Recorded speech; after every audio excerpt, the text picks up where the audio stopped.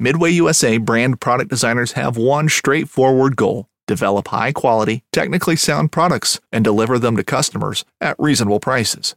If you are immersed in the shooting sports industry and pay close attention to every single detail, you know our products are built right and stand up to everyday use. Who has shooting mats and range bag systems to hunting clothing and just about everything for the outdoors? Log on and shop 24/7 with super fast shipping. MidwayUSA.com. Fishing like a local isn't just about catching fish.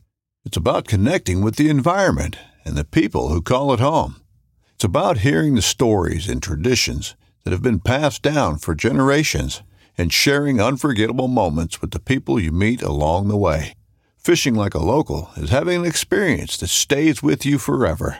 And with Fishing Booker, you can experience it too, no matter where you are. Discover your next adventure on Fishing Booker. Welcome to another episode of the Whiskey and Whitetails podcast. If you're new here, thanks for joining us. If not, welcome back. Got a lot of good stuff for you today. We're going to be talking about the Kansas all or nothing trail camera ban, some critical tips for the first time turkey hunter, talking about some fun stuff we did this last week, shooting some guns, getting ready for turkey season, and just chit chat a little bit about some current events. So stay tuned.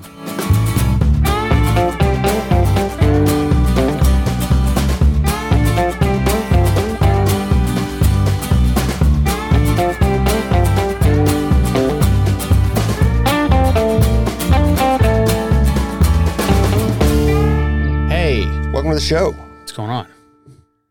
Busy day? Busy day, busy week, busy month. I want to take a second to remind everybody that you can use code podcast at checkout and save 20%.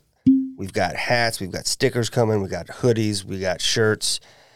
In addition to our typical Bourbon Barrel products, game calls. Turkey call specifically right now? Yeah. So go check out the store. Podcast, save 20% off. Which is really good. I've been looking around. A lot of people have removed their default discounts, especially 20%. Yeah, I mean, it's a solid discount, and people message us all the time, or message the info at email address, and like, one lady the other day was like, I want to order this, but shipping seems like a lot. Do you have like an amount where like you get free shipping if you spend? I just imagine that's her talking because it was from New York, and I said no. We have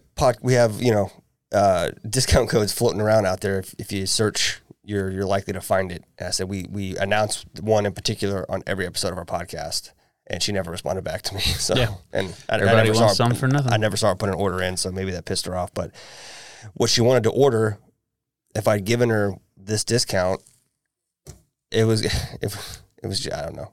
Yeah. I just wasn't in the mood that day, I guess, to give away free stuff. No, I get it, man. It's the thing about the shipping thing is everybody's so used to getting free shipping. Yeah. But it's like, oh, free shipping, sick. But we're paying for it. It's the Amazon economy, right? Yeah. Amazon has and you're paying enough revenue to offer free shipping. You also pay a subscription to be on Amazon Prime. Right. So you are paying for it. You just don't think you are, more or less. And at the end of the day, small businesses have to eat that cost if they're giving it away. Yeah. Or free shipping doesn't mean no one pays. It's not like we can say, hey, UPS, don't charge us for this shipment. I'll tell you what we'll do. We'll offer free shipping, but we're just going to add $10 to every product that we have just to make sure we cover the ups and downs of shipping prices. Because that's the other thing people don't realize is that it's not one set price. It's expensive. It changes all the time. It's going up right now, dude. It's like there's things that I'm used to shipping, $6, $7, and it's $10. Yeah. I mean, everything's going up, and they're getting ready to tax the hell out of small businesses because the patriarchy or whatever. I don't know why they're doing it. Fuck the man. Do you see all those new tax increases for small business? No, I stopped. It gave me anxiety. It's just so stupid. It's like we want small business to be successful, but we realize you do the workhorse of the economy, so we're going to make sure you pay for it. Yep, that's what you get for doing good things. And then people are surprised, like when we do stuff and they're like, well, we have to pay you for real. Like, you got to be a 1099. Do you own an LLC? I'm like, yeah, we're a real business. We're not just like. What are you talking about? On principle, I don't want to do business. How about that? Jeez. Anyways, don't forget about our Patreon. We have a lot of cool stuff going on over there. Cool community. We're getting ready to do a giveaway on Patreon. Yep. That's going to be Patreon only. And we're going to also do a giveaway with the Medicinal Whiskey Charity. Talked to them yesterday. They sent me pictures of the bottle. Sweet. I'll show it to you. I didn't realize it was a Jefferson's Reserve. Nice. But it looks like an older one. Well, you can also, we have a free open chat on our Patreon, our Discord server. Oh, very nice. Yeah, it's a cool looking bottle. Yeah, it is cool. Patreon has we have a Discord server where we collaborate and talk and share, talk gear, hunting, whiskey, you name it. And we have an open chat that anybody can join, just to get a taste of what that's like. If you're interested in that, just hit us up on any of our social media platforms and we'll get you. We opened it up and a ton of people jumped in, but like I think they wanted to watch. And also we wanted to just post a link that people could just follow anytime, but that link that Discord provides, it expires every 7 days. Every 7 days. So it's just easier if you want to join, reach out and we'll send you a link to do that. So. And also, just because there's no moving in there doesn't mean there's not moving in Discord. We're usually in there chatting, hanging out. Yeah, that's the other thing. You don't see, when you join the open chat, you don't see the rest of the chat rooms that we have. We have several, a lot of different conversations going on at any given time. So just because that one's not active as much does not mean there are not things happening elsewhere. So, and if you're curious about whiskey, learning more, or hunting stuff, we have classes in there. We've been slacking the last month. It's just been crazy busy, but there's several classes in there you can get for free depending on the tier that you choose. Well, yeah, depending on the tier, you get free classes. So it's the Bourbon Steward style class, and then we have some whitetail classes that are good for hunting. Yep. Learning the info. All right, that's enough of that. I just poured me a WB Saffel. Is that what you're drinking? Yeah. I was too busy yapping. Sounds good. Is this going to be we going to do a sip this week or we don't have one? Nope, no sip this week. Oh. There's something at the house I forgot. I didn't bring it. Yeah, what are you going to do? The fans are not happy. That is a really long clip. That is a long We're clip. going to stop that. Sorry. Yeah, this seems yummy. Well, Yeah, I like to use that. We're doing some spring cleaning in here in the studio and getting rid of some stuff and moving stuff around. And yeah, we're prepping for some fun changes. yes. Good stuff. Good stuff. So what do we have to talk about today? Do you have anything, any current events or any fun stuff, anything going on? I mean, there's a lot of current events that are going on. I don't know that any of them are fun. Oh, Banks are collapsing. this is a fun podcast. Yeah, people It's are not that podcast. Yeah. There's plenty of people talking about the banks collapsing. Yeah. Get out now. Oh, man. The world is increasingly strange. You know, it's fun. I get told more often now than ever that, like, I made the right choice not bringing children into this world. Like, people are scared for their kids, man. Yeah. I'll second that. I actually had a conversation with Jessica Yeah. not long ago. And it isn't that we do not love our kids Absolutely to death. not. No, that's It's not what just I'm saying. it's just the fact that, like, I worry about certain things and think a lot about certain things that you don't have to worry about. And that part of it's like, Yep. that was, that's a burden that you guys don't have to worry about. And it's burden's the wrong word, but it's stressful. And Everybody knows what you mean. Most people have Yeah, kids. you know, They're like stressing every I'm day. watching things happen and thinking, like, worst case scenario, if we fall into a second Great Depression or something, like, I got kids to worry about, not just my wife and I, and it's extra. It's a little worrisome, but you know what? I was not brought up by stupid people, and I had good parents and a dad that and developed life skills that taught me the importance of preparing for things and looking ahead. And so, all you can do is prepare and hope for the best, I guess. I don't know. Yeah. Well, Godspeed, sir. Yeah. Trail cameras. We have discussed trail cameras on this podcast a handful of times. Mm-hmm. We've discussed them in terms of strategy for using them. We've discussed how to use them. Like getting pictures is great, but like, how do you use that information? Like, how do you use that to help you be a better steward of the land, of the animals, and a better hunter? And we've also talked about some states that have banned them for various reasons.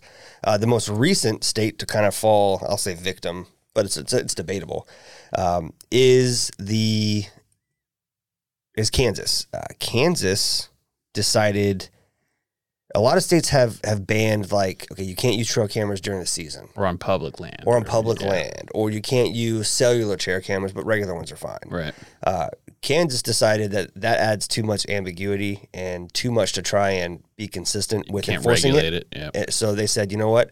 Either we don't ban it or we ban them entirely. And they went with banning them entirely. And it blew up because I saw it constantly, people complaining about it. It was not, as soon as it happened, I saw it all over social media. I saw news articles going up. And so I guess it got me thinking, like, what are are there any benefits to not having or the ability or being able to use trail cameras at all? Well, we've talked about it before, and as you know, I don't really use them. I do like them as a check. Yeah. Like, okay, cool, I'm in the right spot. Yeah, it's nice. It's nice to put the work in and put a camera out and be like, all right, I made some right choices. I made some right observations. That was indeed a deer path and not a raccoon path. Sure. Yeah, I agree. The first thing that came to mind was, man, that sucks, but this is going to give people, particularly youth in that state that hunt regularly, this is going to give them an opportunity to really better develop some woodsmanship and some hunting skills for scouting, because you don't have any other choice. You're not going to get any help. I will tell you a downside that comes to mind immediately is places like Camp Hero, where you get people in that are only there for a couple days and you want them to be successful because the whole point of it is to come out there and heal in nature and get you a deer. So not knowing for sure where they are. Yeah. Or being able to pattern them correctly. Sure. Yeah, no, absolutely. That's definitely a downside. That would definitely be down. I wonder if in a case like that, if a state's Fish and Wildlife Agency would be willing to work with them in some capacity to allow them to utilize them as like a special purpose, even if it was just in the off season, just to give them a little bit more information about where the deer are moving and where they're at to help them make better decisions. But the other thing too, one thing I read was like, how are they going to know? I'll just run it. Well, I'll tell you, they will know, because you can buy there's a system made by a company called 3DB Labs, and you could basically, if it's within eyesight of it, you could just sit on the edge of a property and pull up cell phone signals and see where they're at.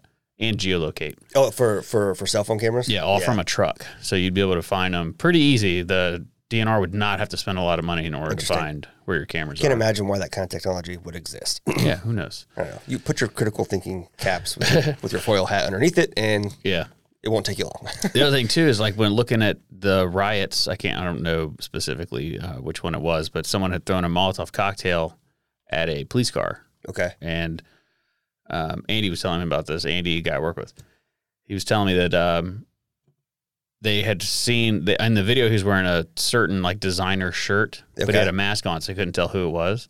So they used AI to figure out who made that shirt, and it was some small Etsy shop that makes shirts for these certain riots that were going on. So then they started figuring out like who bought the shirt near the event or whatever, and they found a video of a bunch of these people meeting up at a gas station like outside of town, and the guy had a tattoo on his forearm. No shit. So they saw the guy at the gas station with this tattoo on his forearm and then linked it to him wearing that shirt, and they were like, here you go. Boom. They went to his house and arrested him for throwing a Molotov cocktail at a police car. So point being, you can't really get away with anything anymore when it comes to technology. Dun dun. That's supposed to be the law and order. So you want to lose your license forever? Your hunting license forever? Then they'll never know. Just throw up a cell camera. That's wild, man.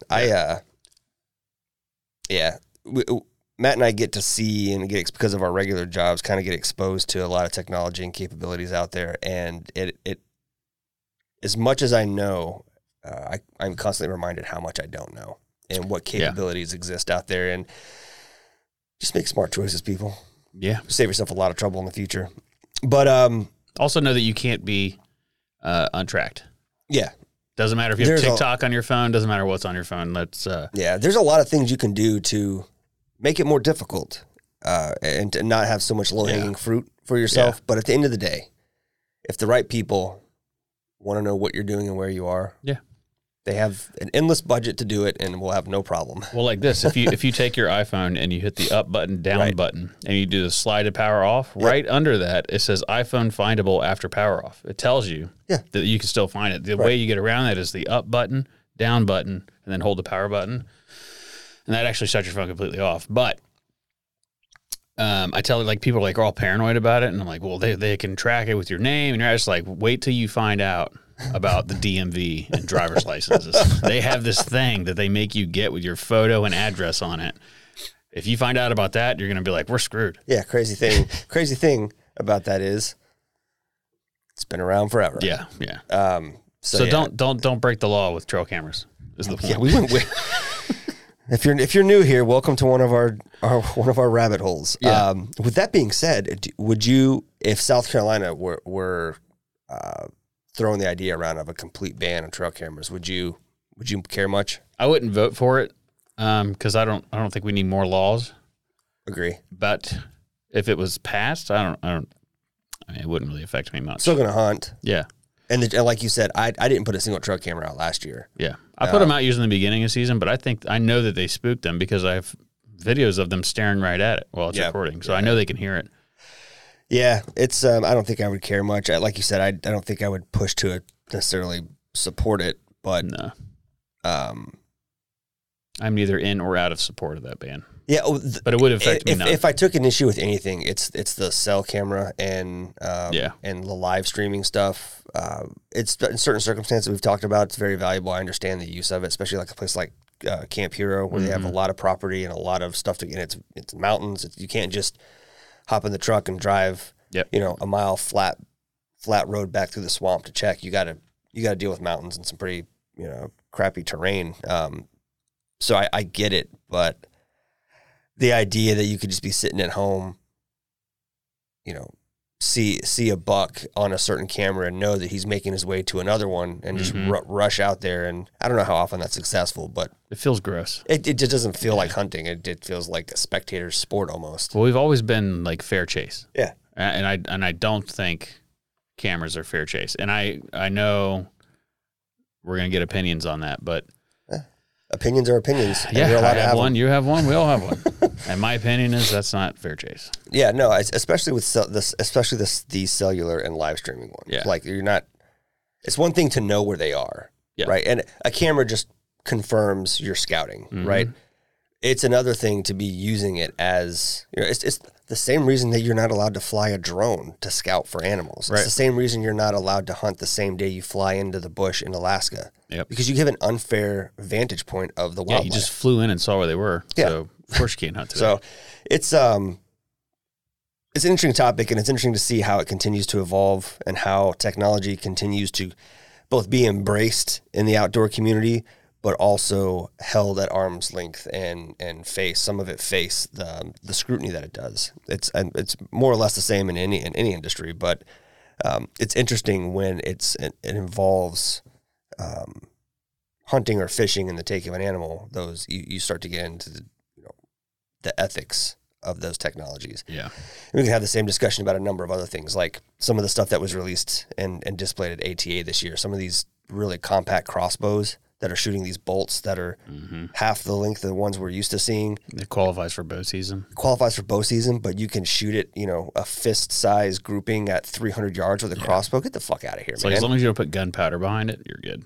It's I'm interested in one of those for my go bag. Yeah, for into the world maybe type stuff. But I'm not trying to go hunt deer with that. I don't know. That's the reason. I mean, I prefer bow hunting. I mean, don't get me wrong. I'll kill a deer with a rifle, or shotgun. Sure, but yeah, I prefer I don't know. I like that it's harder.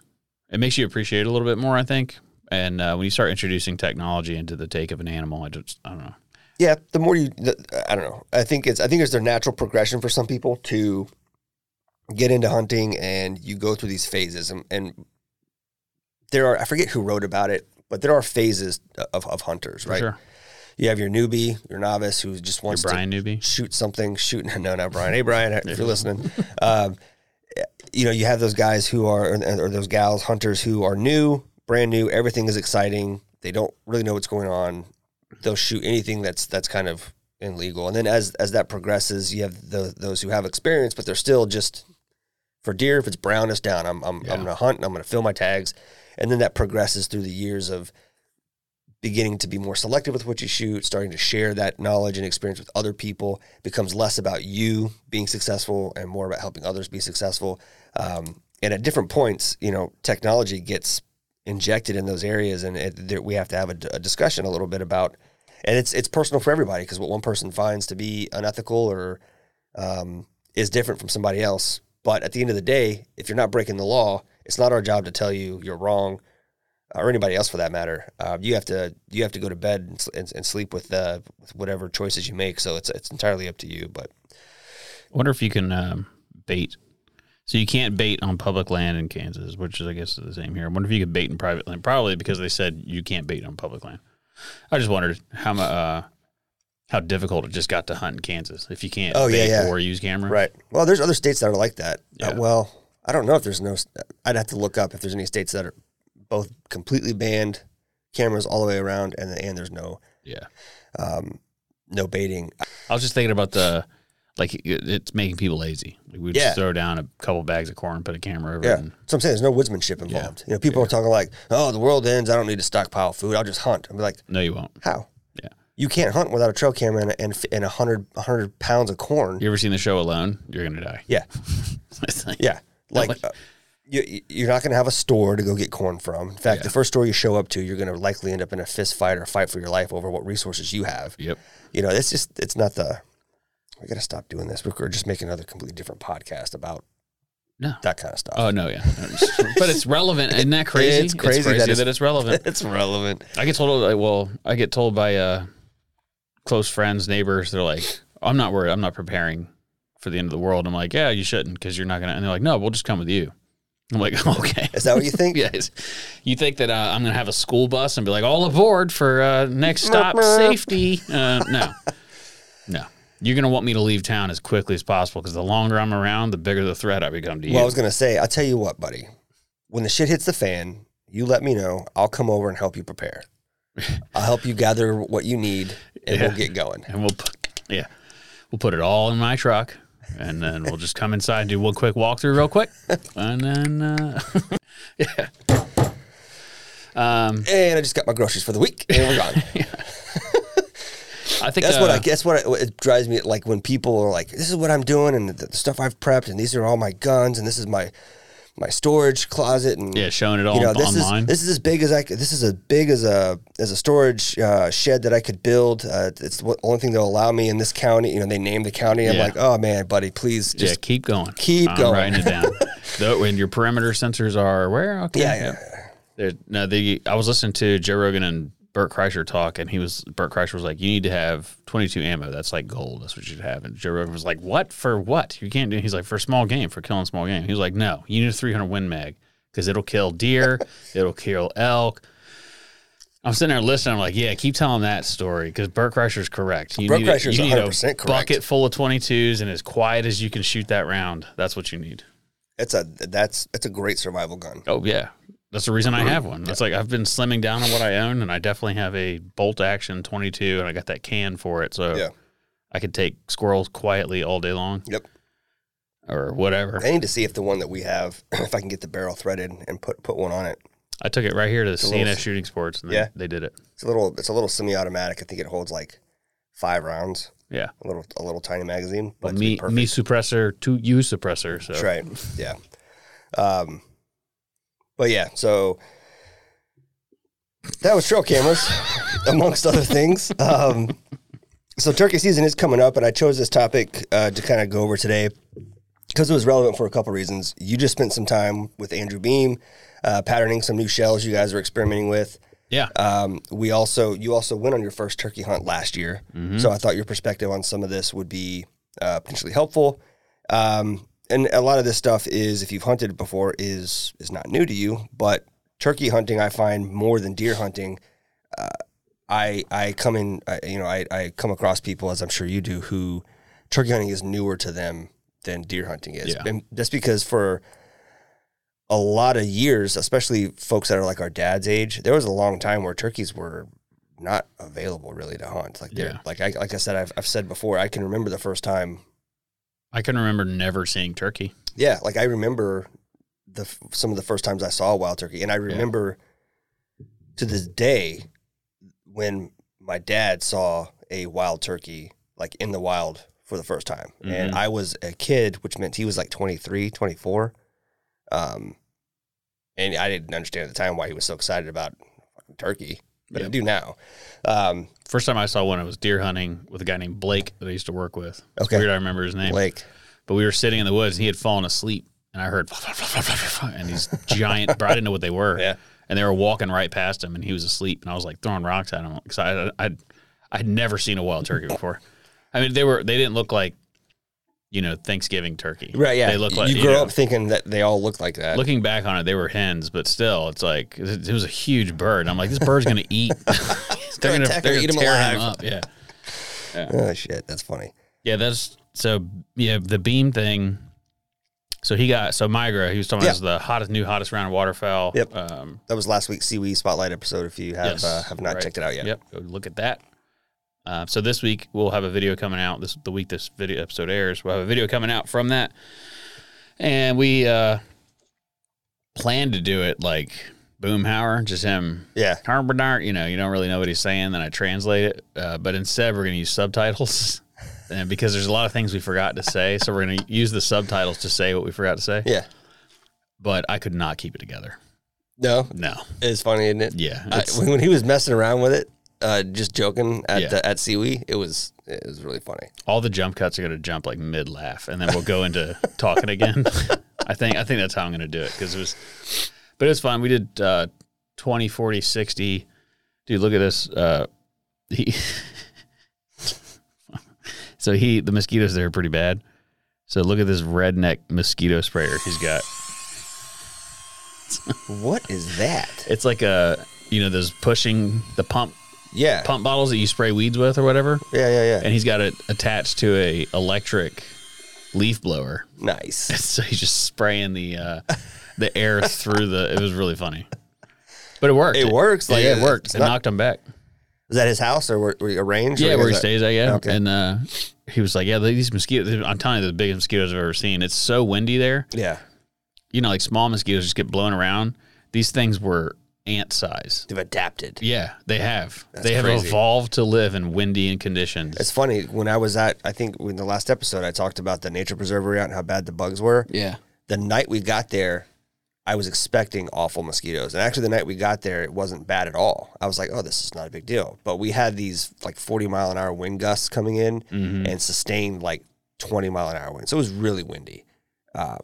No bugs. But the next morning, those winds died down to like 12-mile-an-hour winds, and they were out with a vengeance, man. So I'm not surprised because it's up near that. It's up near where they're at. Yeah. We went down like this little burn road, I guess it would be, fire break road. Yeah. And that's where we were going to film at, but it was like too bad. It was like that picture with Matt Livingston. It was nuts. So we came back over to kind of the driveway area.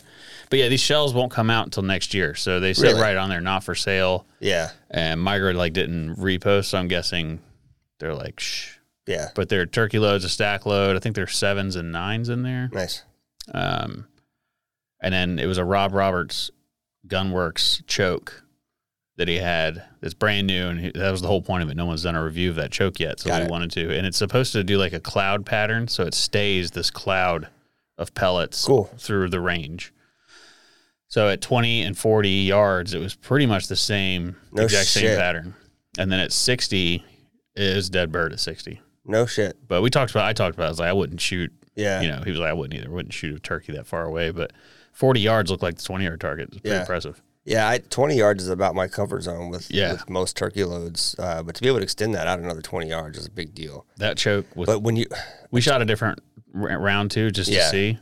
Yeah, that would be Swiss cheese. That turkey will not walk away with that choke. That's pretty cool, man. It's I talk about it in the first time turkey hunter tips we're going to talk about today. But like having confidence in your gear and the shell you're shooting and your pattern. It's huge. Yeah. Having confidence in what you're going to shoot and your ability to do so effectively is a big deal because once shooting a target's one thing, man. When your heart's racing and that turkey's strutting or walking through a field or walking through the woods, 20 yards seems like 40 yards away with how small their head is. Yep. Trying to look down the barrel of a shotgun. So the more confidence you have, the better. Yeah. Yeah. You don't need a ton of money in it. You just need like really solid gear. Yeah. Stuff that's dependable. Let's just get right into it, I guess. So I kind of broke these down into a couple of different things. One is just gear that you're going to need, right? You can't turkey hunt or hunt anything without the proper equipment. Some tips for scouting, and then some things to keep in mind when it's go time. So we just talked about turkey shells, turkey loads, turkey chokes, and the gun, right? Whatever combination you have, you're going to need a shotgun. get a turkey choke if you don't have one already, and grab a couple of different boxes of shells that you can get regularly, and test them out. See which ones pattern the best with your gun and your choke, and stick with the one that gives you the best pattern, so you are comfortable and confident in what your gun is going to do. That's pretty much what we just covered, more or less. But that's the gist of it. You need a gun. Just make sure you're confident with it. Yep. You definitely want a pattern. That way you know not only what it looks like, but your effective range that you can use those shells at. Yeah. With your gun. Like, you want a pattern with the shells you're going to use. Correct. You don't want to go out there with shells you never shot before. Right. And so, like, I've seen guys do that, go out turkey hunting, and, oh, man, I left the box on the counter at the house. Can you throw me a couple shells? And I'm like, yeah, sure, man, but yeah, have you shot, Longbeard XR before, or have you shot these other ones because, just kind of hoping for the best, which, I mean, you can do, if you can get it within 20 yards, it probably doesn't matter if you're a decent shot, but beyond that, it's going to make a difference. Is Longbeard what you've always used? The Winchester, yeah. I like them a lot, yeah. That's what I just bought. Yeah, I like them. He had the silvers that he likes. Yeah. It just, I turkey hunt with my old 870 that I've had forever. Mm-hmm. And the turkey choke that came with that is what I have in there. Nothing crazy aftermarket, and those Longbeards just work for me. Yeah. So I'm probably gonna go this weekend and pattern mine. Yeah, should. I need to shoot those blocks. I haven't done mine in a long time. I need to shoot it again. Well, if you get bored, Sunday. It's not if I get bored. It's if I have time. Yeah, that's what I mean. You'd be bored. Never bored. Calls. Calls are not. So here's the thing. If you're a first time turkey hunter and you're doing this all on your own, you're going to need a call. I suggest something that's easy to use. Most people start with a friction call of some kind. A box call is super easy to do. They even make some that you can like attach to your gun, so that you can, and you push it with your thumb, or you can hold on to it.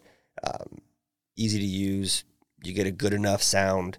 As you get more comfortable and you hunt more, you can experiment with the other ones. But a good friction call is a great place to start. Or if you've never hunted before, I recommend hunting with somebody that's done it before and can help you and help give you tips, help keep you calm, because it's easy to get excited. You can get fired up and make some simple mistakes, and let them call for you. Yeah, that would be ideally what I would recommend. This upcoming concert season will be all about the boots, and Tecovas is your stop for the best in Western style. Tecovas has seasonal and limited edition offerings this spring and summer, including men's and women's boots, apparel, hats, bags, and more.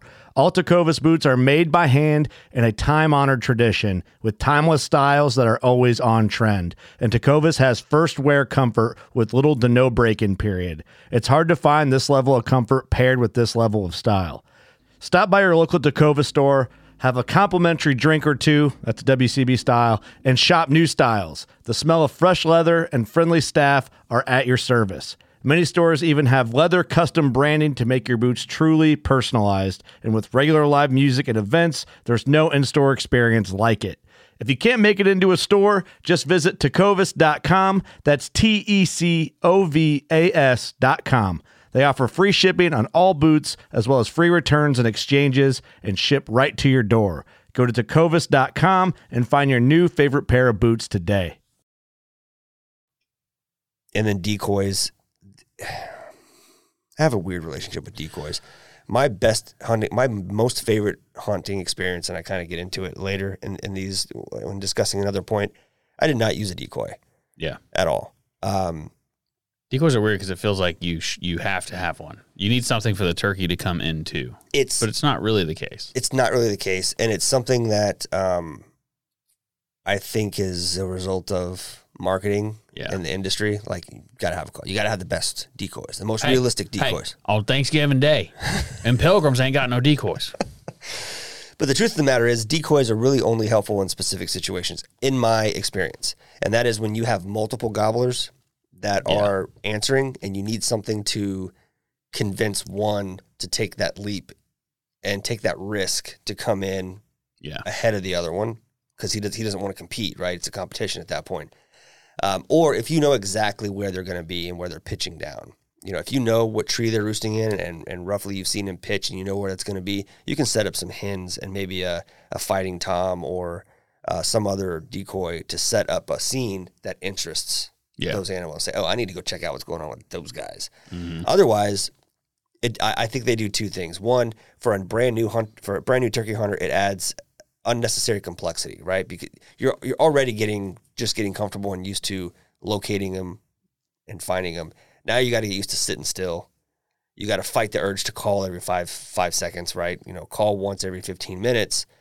It's hard to do for a new hunter because you're sitting quietly. It's easy to be impatient. I think for me personally, because it did it to me, having a decoy out there just adds extra, not incentive, but temptation to want to get up and make adjustments and move it or put it away or move spots. And it's just, you already fight that urge. I mean, you and I went, we didn't know where they were pitching or where they were roosting. So we just did some running and gunning, and it's hard to sit still in one spot. But once we said, you know what, we're going to sit right here and we're not going to move for 20 minutes. Yeah. What happened?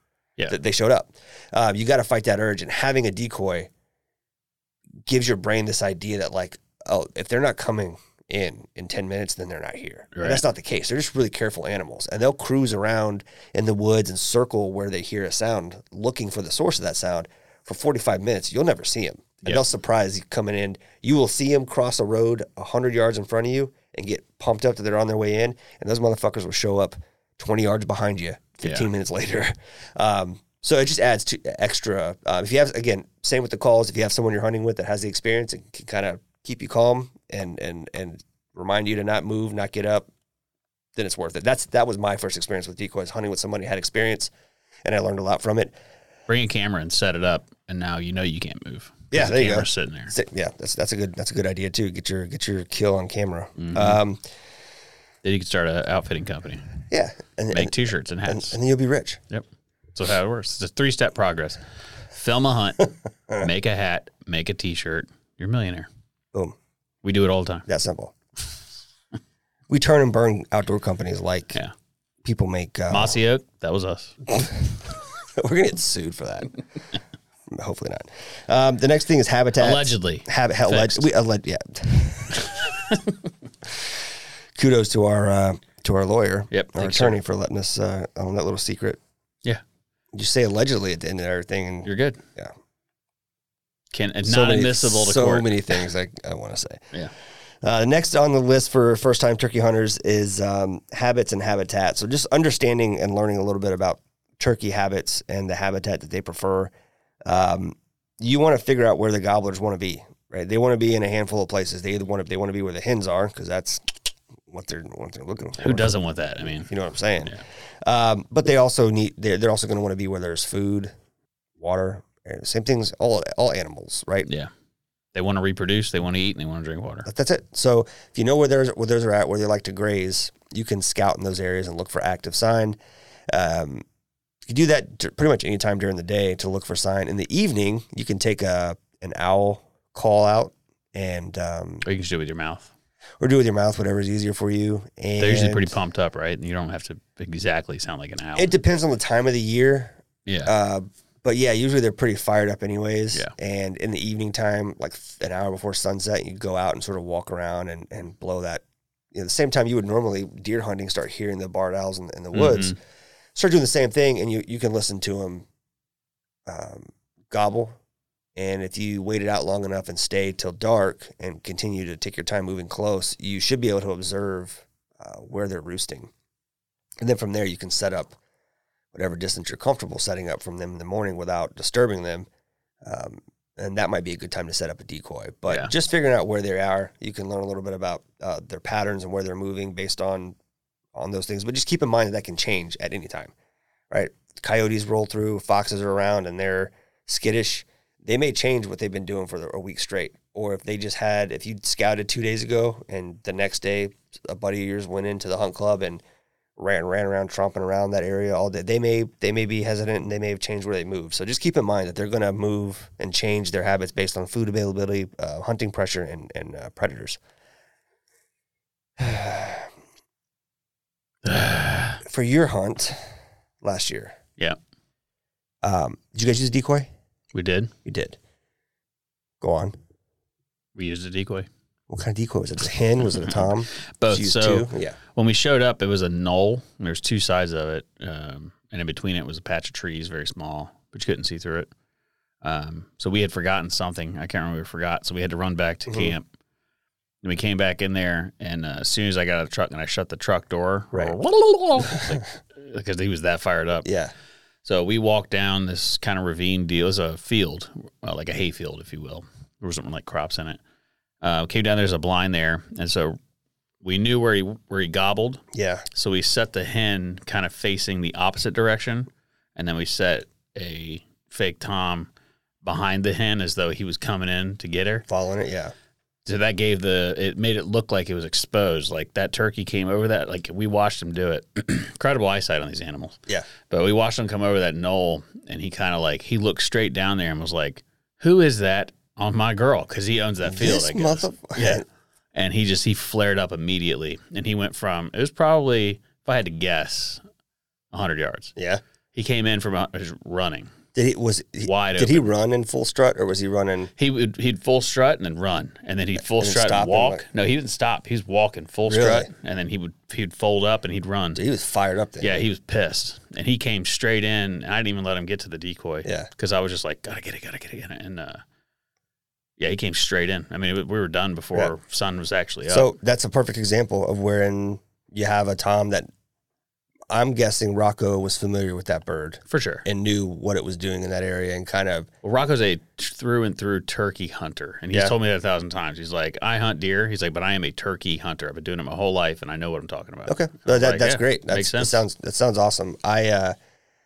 Andrew Spears the same way. Yeah. The dude lives and breathes turkey hunting. Same with waterfowl. He'll be the first one to tell you, I hunt deer a couple times a year to pass the time, but I'm waiting for duck season to start and turkey season. Mm-hmm. And that's a perfect example of not only using one but setting it up properly, right? Because it made that turkey.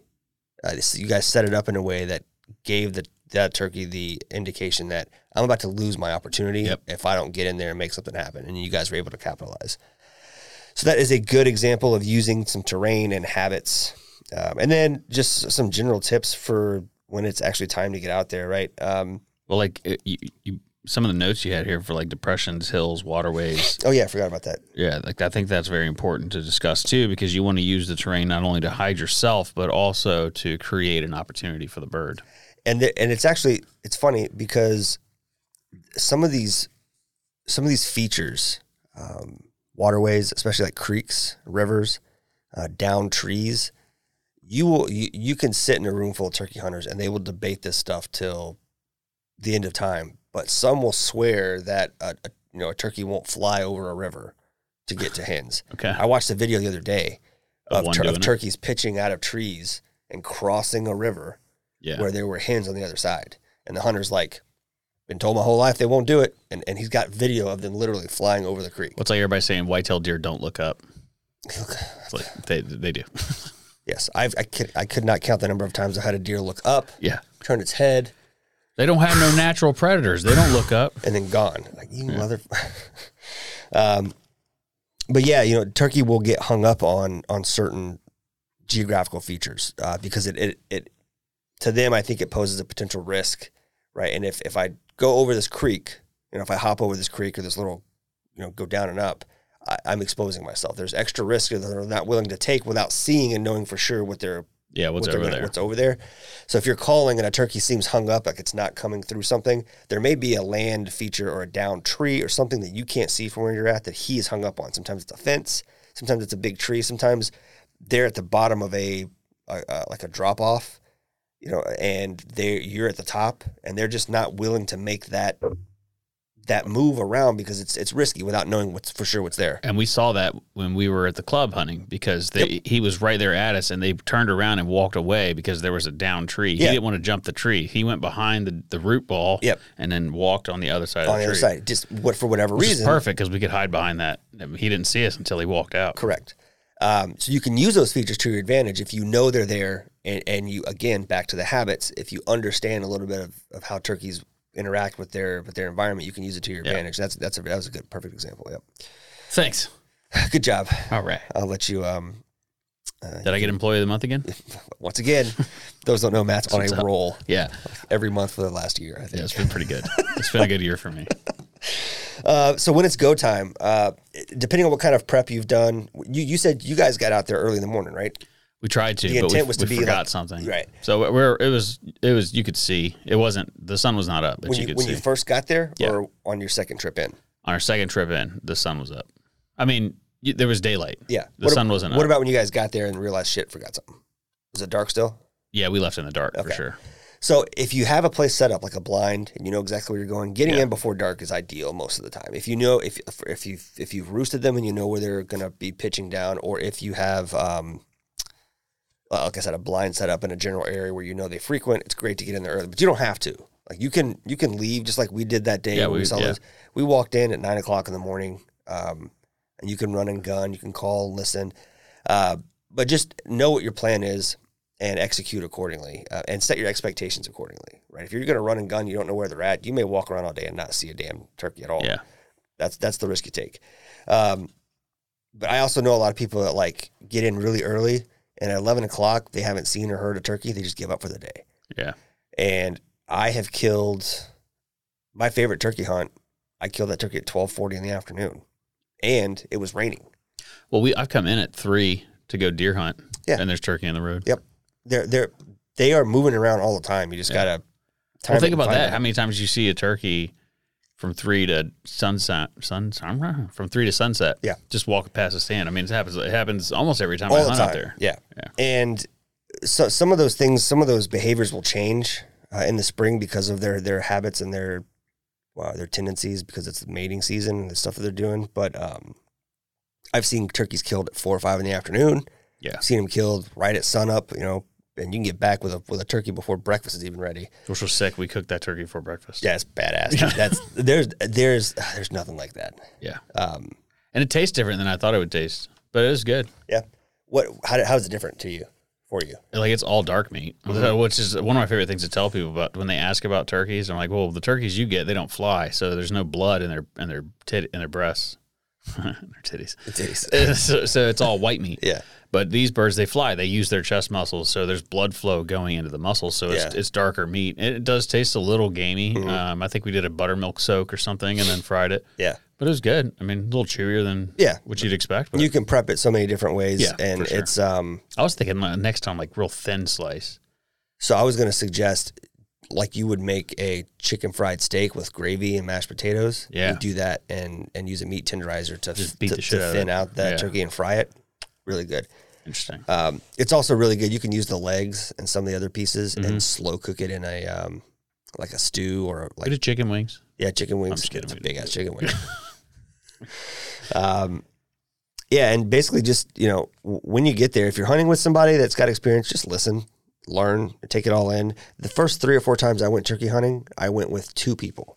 I was a third wheel. I didn't carry a gun. I just hung back and listened and watched. And I Yeah. learned more doing that For sure. than I think I would have otherwise. I totally get it, man. You talk to people all the time. They're like, have you ever been turkey? Or turkey hunting is my favorite thing.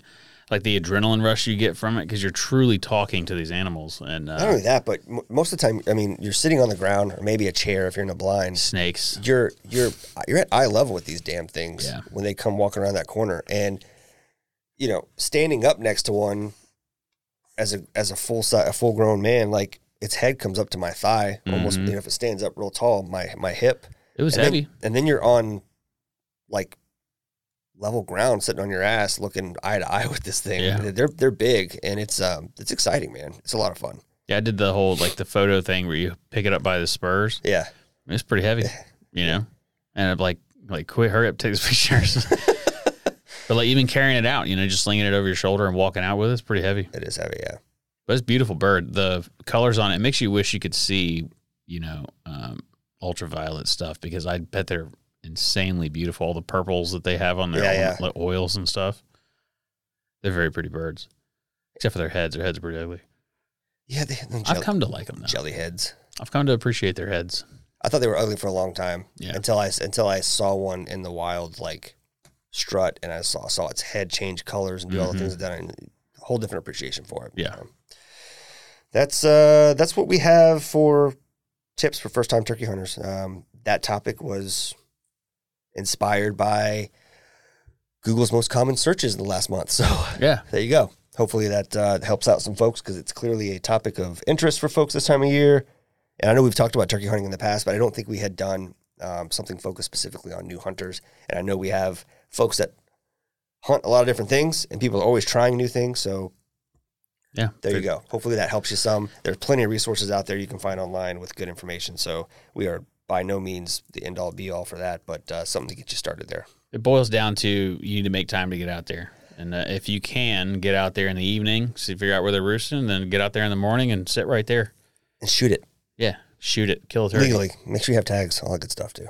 Yeah. Do we get to get tags here? You got to buy tags, and I haven't done that yet. I So thought they come with your license. they might have, actually. I don't remember. I don't remember either. We got, 6 days? Yeah. We going to go? What day is that? Let's see what day March 22nd is. It's a Tuesday in the middle of the week. It's a Wednesday, bro. Or a Wednesday? The beginning of Ramadan. Yeah, I can't do it that day. Maybe the Inshallah. Thursday or Friday. Probably do it Friday. It's Marshall's birthday. Yeah. I don't think we have anything planned, but Never know. I don't have a single weekend between now and my 88th birthday without something planned, I think. you want to see what this guy wants? Do we have the cable? Yeah, let's see. Hello, you're live on the podcast. Well, now this is going to be a really awkward conversation. Okay. I can I'm call in you the middle back. of Publix liquor, and I was like, I wonder if he has a good suggestion.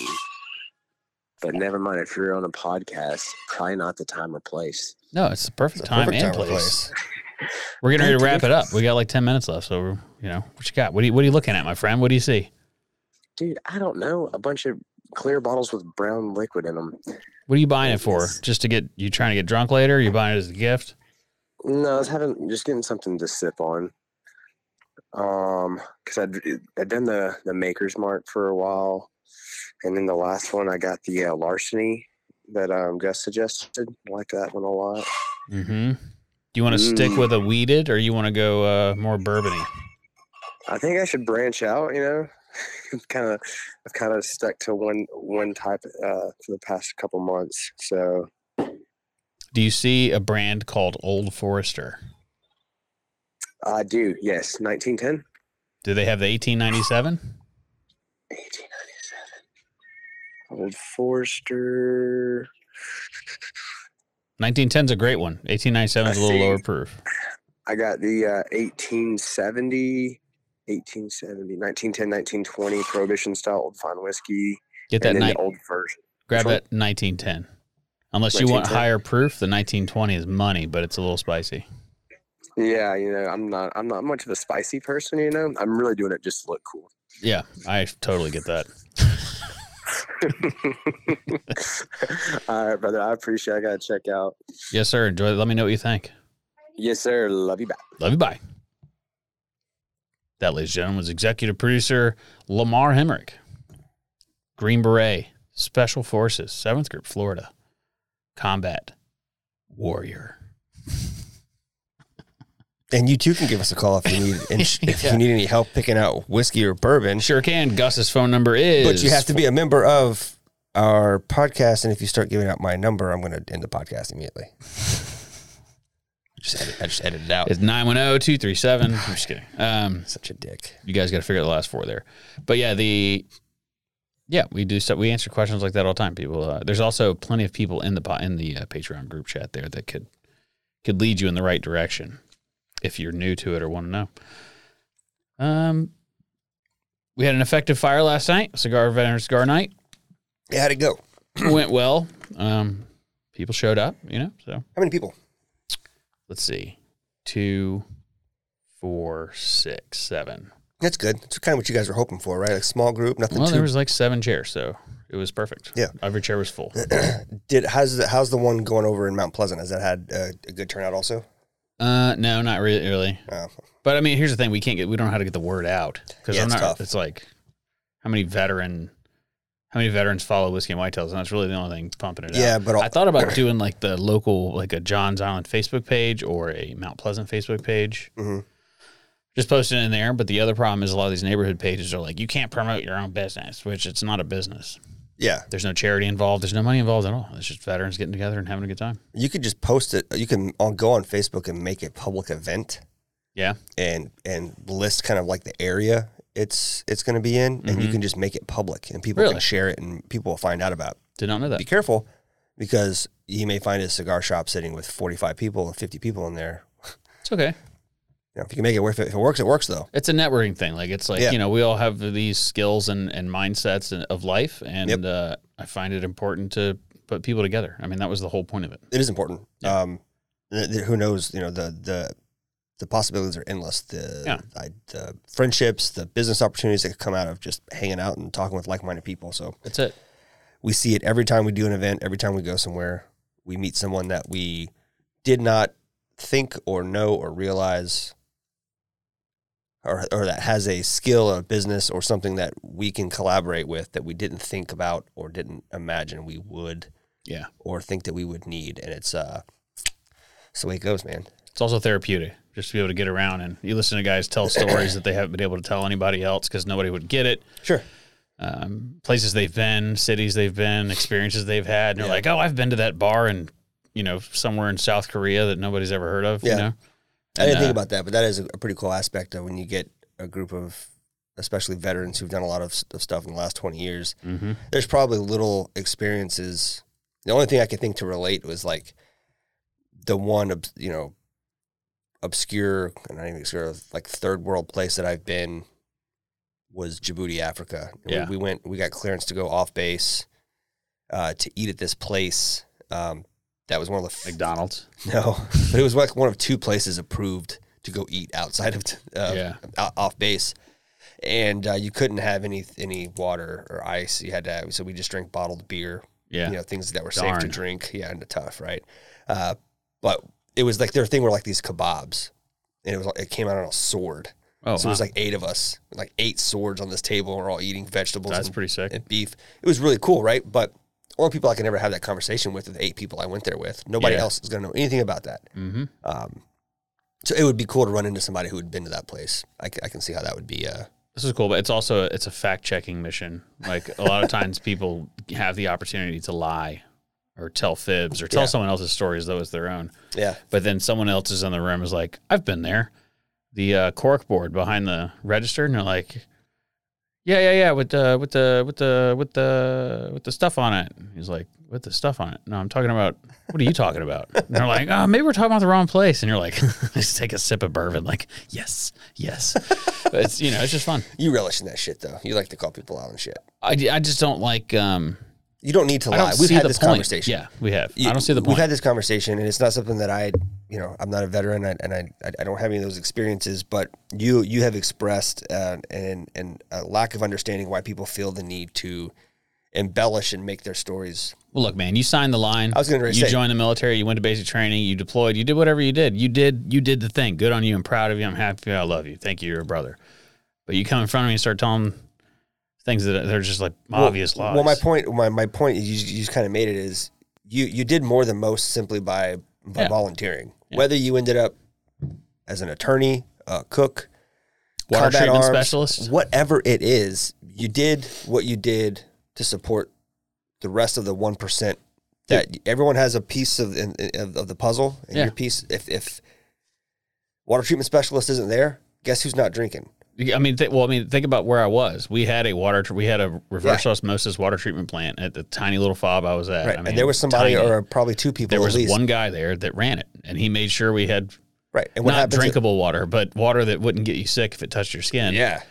And so he also got rockets fired at him. He also had incoming mortar rounds fired at him. I mean, he went through the same, he's got experiences probably too. Didn't leave the fob and deal with those kind of things, but I don't want him he's to. Still I need him there to keep my water good. Right. Yeah, no kidding. I got a shower to take later. That's right. Yeah, that's funny. But it was a good time, and I enjoy it. Good. I like meeting the people there, and I like it when people show up, and it's just very laid back. We don't really. There's nothing to argue about, no politics, like nothing. Just hang out and talk, see where it goes. What was on the TV? I noticed in a couple of those pictures, some folks were really glued to the television. Was there a game on? Or no, it was every time I looked up, it was commercials. Oh, really? So I don't know. I think people were just watching it to watch it. I always sit with my back to the TV because I don't want to do that. Yeah. I'm not here to watch TV. Sure. Not that I care that anyone else does. It's an easy distraction. I just know me. Yeah. I know my ADD will be like, what? And I'll start Googling the side effects of whatever drug, and I'm sending it to Andy. Like, did you see this one? This one will kill you too. Yeah. But no, it's interesting. The conversation kind of went towards, we had a guy get up and leave, which I feel bad. But, Did it go to politics? No, it went to some stuff that exists in these countries that you can pay money for. Gotcha. And they were just kind of discussing certain bars that do weird things with bananas. And it's I can imagine. And somebody was like, on that note, and I totally get it, because I was also sitting there like, okay. Yeah, I can add to that, but I'll do it after. And he's a listener, so apologize to you, sir. But thanks for coming anyways. He's a veteran. He knows. He gets it. You know how those guys get? I do. Well, we hit just about the hour mark. Do you have anything else to discuss or cover? I don't. Okay. I made an error earlier. I said that last week's Seaweed Spotlight was Andrew Beam. That was the week before. Last week's was actually Jack Daniels. Really cool conversation. We had 4 people in this tiny room. A couple of spots. The sound sounds a little funny. Sounds like as I'm talking on my microphone, for some reason, it sounds like my voice is vibrating a spring, and it's picking up that noise. It's really weird. I don't know why I did it. I've already listened to it, and I didn't. You didn't pick it up? I did. It drove me nuts. And I got Byron a couple times. It sounded like he was back too far from the microphone, but outside of that, yeah. All right. So that was last week's. This week's, you're getting Ben Ross from Brackish. From Brackish. So keep an eye out. That'll be out Thursday. That's Brackish bow ties. They make. If you've never seen it, they make their way on the red carpet pretty often. But they make bow ties out of things like turkey feathers and other type of exotic birds. And I own a couple of them, and I love them. I think they're beautiful. Bow ties, pieces of art. Earrings, cufflinks, lapel pins. They make all kinds of stuff now, which is why do they go just by Brackish now, or are they still Brackish? It used bow to be cut Brackish bow ties, I think, but now they just call it. They cut Brackish. Okay. Yeah. Awesome. Yeah. Well, check that out on Thursday. Very cool stuff. And Ben is one of the nicest people I've ever met. Super laid back. I want to go hunt with that guy. I do too. Should make that happen. Ben, if you're listening, let's go hunt. Hit me up. All right. Be safe. Drink some whiskey safely, and have a good week. Yes. Okay. Bye.